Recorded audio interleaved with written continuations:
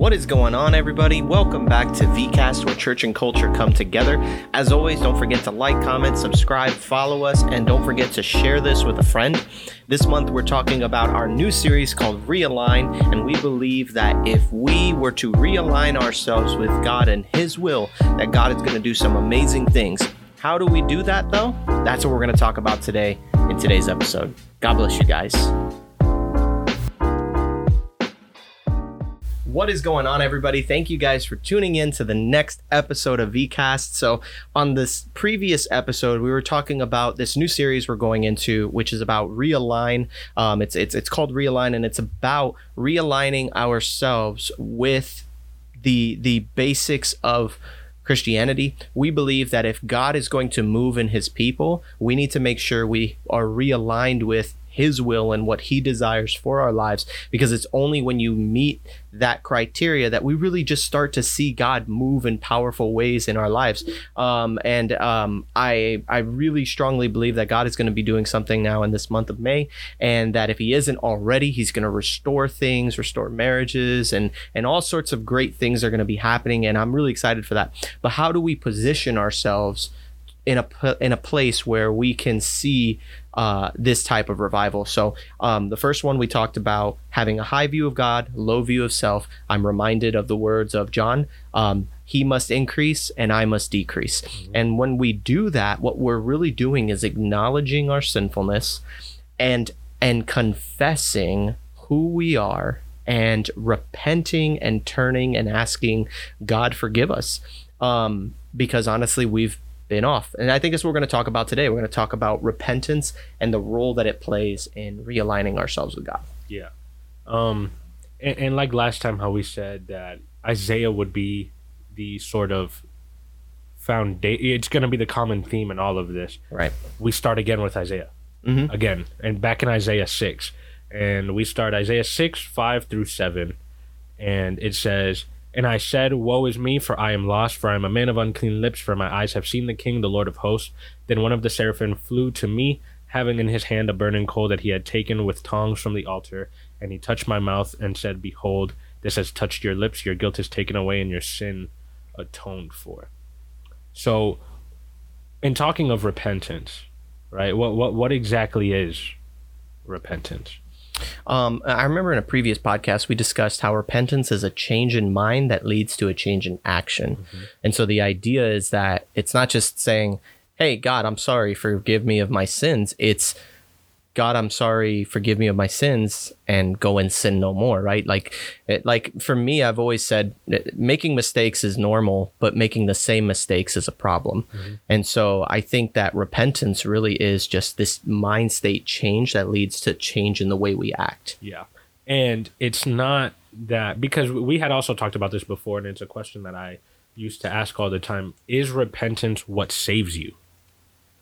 Is it repentance that saves you, or are you saved and then repent? Right. And for me, at least, I believe repentance is the result of salvation. Right.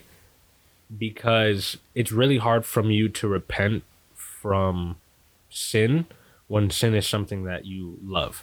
When you've gained salvation, you no longer have a longing for it, so you turn from it. Yeah. Right. And I think that this is what happens with Isaiah. Yeah. Right. He realizes God, like we had talked about before, the realization of God. Yeah.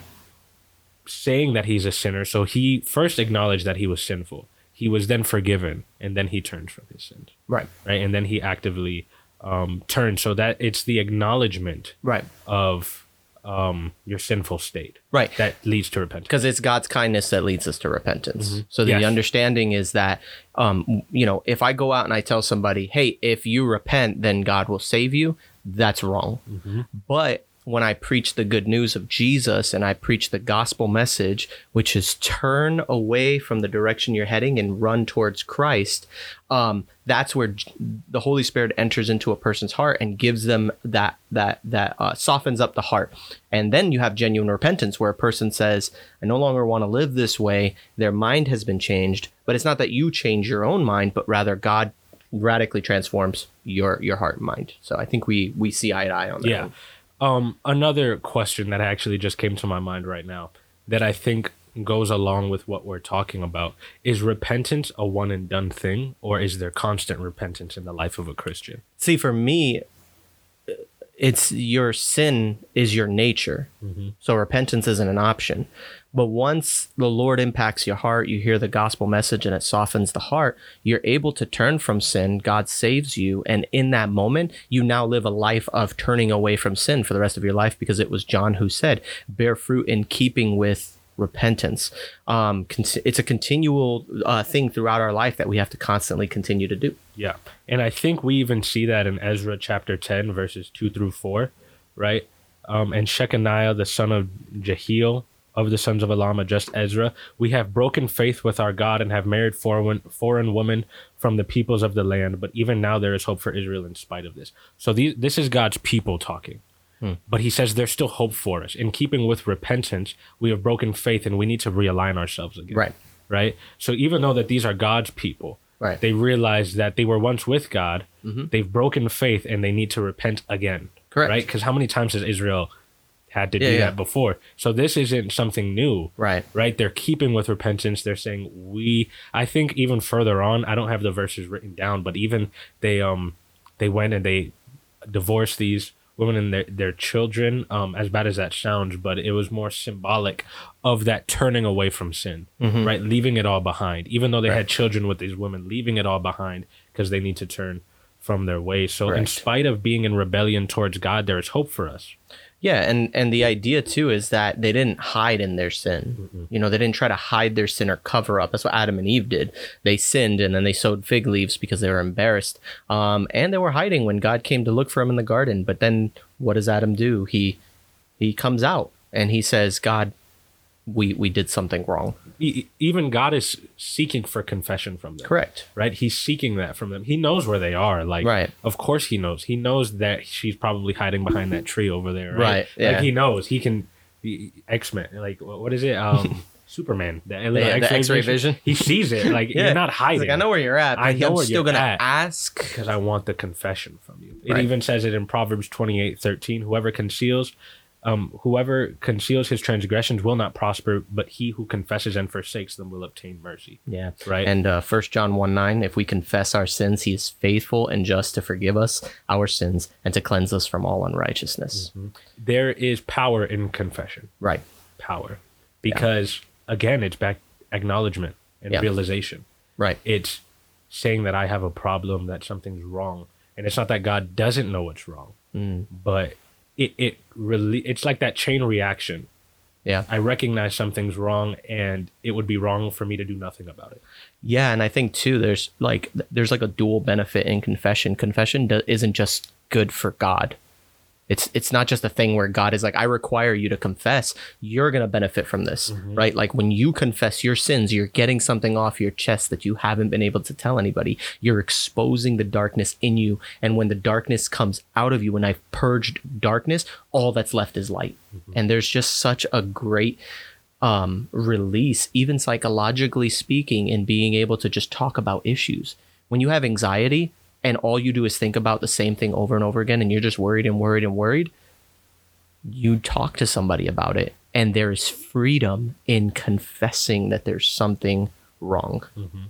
What was I was just about to say something so good. I'm so sorry. No, you're good. I was trying to think of what it is that I needed to say. It was about the power of that confession, and really, it's shining the light on it, right? It's talking about the chain reaction.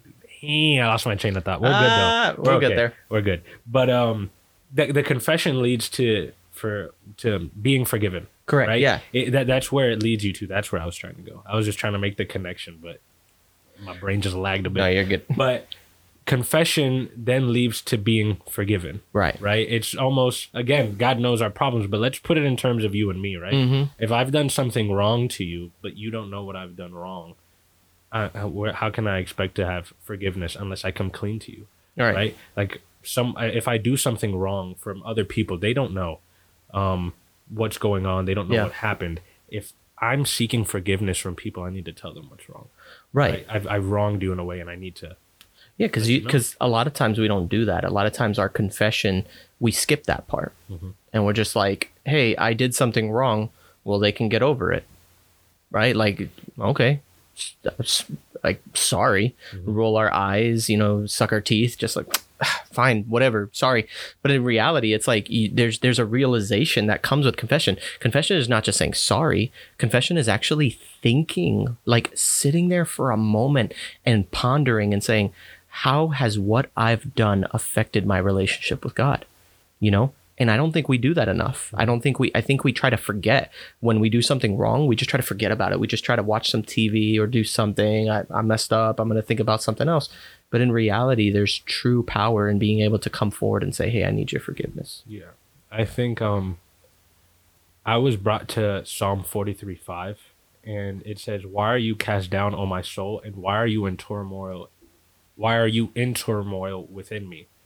Hope in God, for I shall again praise him, my salvation and my God. And the reason that I brought this verse in here was because when we confess our sins, there is now this guilt within us. But this is where the forgiveness comes from. Right? You don't usually feel the guilt of something till you confess it and bring it out to the open. Right. So when I was reading it, I was just like, David is in this depressed and agonizing state.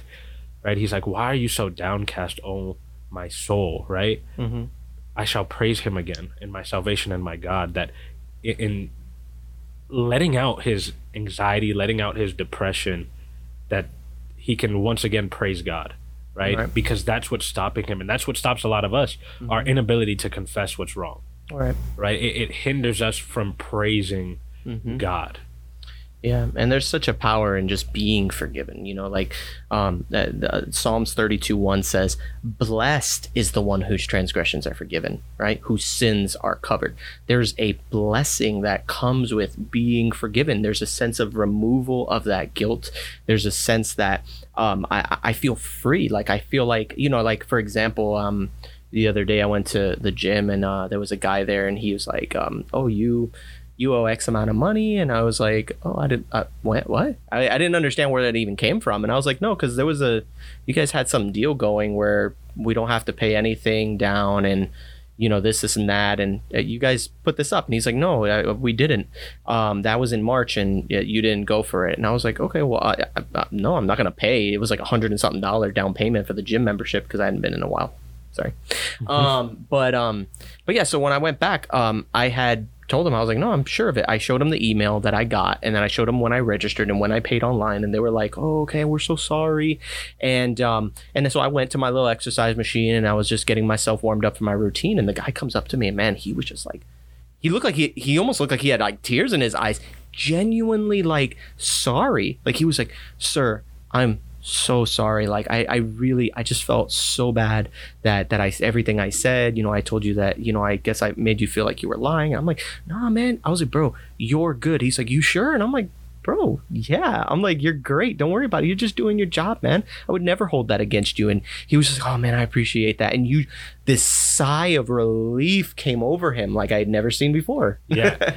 And this is what I was trying to pinpoint, and I think that your story perfectly displayed it. It's this longing to want to be forgiven. Yeah. Right? Because when we confess, we realize, oh my gosh, I've actually done all this stuff. Right. And you're just seeking and hoping for forgiveness. And you're longing for it. So as the man came up and ran to you, almost looked like he was about to break down, he was longing for forgiveness because he couldn't handle what he had done. Right. So there's just a beauty, and how amazing is it, right? That sigh of relief. Like how amazing is it when you actually receive that forgiveness? Yeah. Right? I was like, no harm, no foul, man. And it's like, wow, really? That's it? And it's like sometimes we forget just how forgiving God is. Like we forget that verse that we literally just mentioned not that long ago, that when we confess our sins, he is faithful and just to forgive us all of our sins, right? He will forgive you if you confess and acknowledge what you did is wrong, and you don't just do it because you have to. I do it because I really feel like I hurt God. So now I want to ask you, as somebody who's been obviously a Christian a lot longer than I have, because you've been on this earth a lot longer. That was an old joke for those of you that Forgiveness, for being forgiven and forgiveness is a huge part of a Christian lifestyle. Is this because I handed you the Bible in the last one? You getting me back? Okay, cool. Got it. I'm sorry. Go ahead and ask your question. What I want to ask is, how does like, now that you've been forgiven, right? You realize how great that was for you. Mm-hmm. And the Bible tells us we need to give that to others, because how amazing is it that you received it? Right. So how does forgiving others reflect a true Christian lifestyle? Oh man, for sure. Because the idea is like when you become a Christian, like there's so many Christians who just live in unforgiveness, and it bothers me so much, because forgiveness is so good for God, so good for you, so good for others, that the Christian's life revolves around forgiveness. Why? I've been forgiven. Now I go out and forgive those who've sinned against me. It's vital to being a Christian. I don't know how many times I've counseled Christians and people who've come say, I just don't know if I can forgive this person. And I'm like, even though you're supposed to, you've been forgiven, right? Like it's you're, and I hate that I have to use this word, that you're obligated to do it, right? You are obligated to forgive others because you've been forgiven. Yeah. Ephesians 4:32 tells us, be kind to one another, tenderhearted, forgiving one another as God in Christ forgave you. Right? So the same way that God forgave you, you must now forgive others. Right. Jesus, when he prayed, right? When he's teaching the disciples how to pray, Father, forgive us our trespasses as we forgive others their trespasses against us. For if we do not forgive others their trespasses against us, how can you forgive us of our trespasses? Jesus is saying in that moment, if you don't forgive others, why should you expect forgiveness in return? You want God to forgive your sin, but you're not willing to forgive the sins of others. And that's very applicable. Yeah. We have to forgive people constantly. Yeah. Even it says it in Luke 6, do good to those who hate you, forgive them, forgive the people who do wrong to you, right? So we should have a longing to forgive people who do wrong to us. But something else that I realized as writing this down is we shouldn't just look to forgive people who do wrong to us, but seek forgiveness in the dispute of two other people, right? So even when it doesn't involve us, when we see two other people arguing or hashing it out, seek forgiveness in their situation, right? In the book of Philemon, which is or Philemon Young. No, I'm kidding. I'm dead. You ever seen that video? No. Anyway, so later. Philemon is I think it's Paul's friend, right? He's the one that needs forgiveness. It's Philemon, and Paul isn't seeking forgiveness for himself in this book, seeking forgiveness for Philemon. For Onesimus. For Onesimus? Oh, he's writing to Philemon. Yeah, he's writing to Philemon, and he's seeking for the forgiveness of Onesimus. Yeah. Yes, okay. I don't even remember how I remembered that name. I didn't even remember the name. I thought it was about Philemon. Yeah. But he's writing to Philemon to forgive Onesimus. So he's not seeking forgiveness for himself. He's seeking forgiveness. He's seeking that Philemon forgive his friend. Right. On behalf of Onesimus. Right. Yeah. And at the expense of him. Right, because at the end of the day, for those who've never read it, really short story, you should just go and read it after this. But basically, Philemon was a man that Paul knew. He was a Christian. He was a believer, very wealthy man. He had a servant who had stolen something from him and ran away. It just so happens that Paul encounters Onesimus, the runaway servant. He encounters him in a place. He wins him over with the gospel. He gets saved. And then he tells him, hey, you need to go back to your master, right? You need to go back to him, and you need to go over there and seek forgiveness. And so he writes a letter to Philemon like ahead of time saying, hey, receive Onesimus back, not even as a servant, but as a brother. He's like, honestly, I can just hold you hostage right now, dude, because I'm the one who introduced you to Jesus. But because I'm a nice guy, I'm just going to say you should receive him back. And if he owes you anything, credit it to my account. That's exactly what you were just talking about with this understanding that it does good. Sorry, I love Philemon. It's one of my favorite stories. So. So you should have just said it. No, I'm kidding. Oh no, you're good.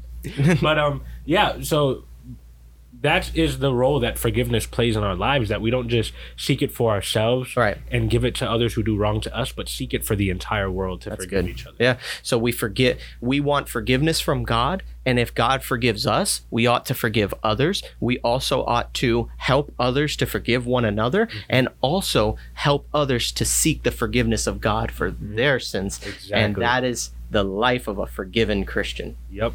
Because that's what repentance does. This was the thing that I said. Genuine repentance creates forgiven people and forgiving people, and we should have both of them active in our lives. Thank you guys for tuning into our podcast. I hope that you enjoyed yourself. If you did, don't forget to give us a like, a follow, subscribe, comment, and share this podcast with as many people as you know, so we can get the word of God out to everyone, everywhere. We love you guys so much. Thank you for tuning in, and we'll see you guys on the next episode.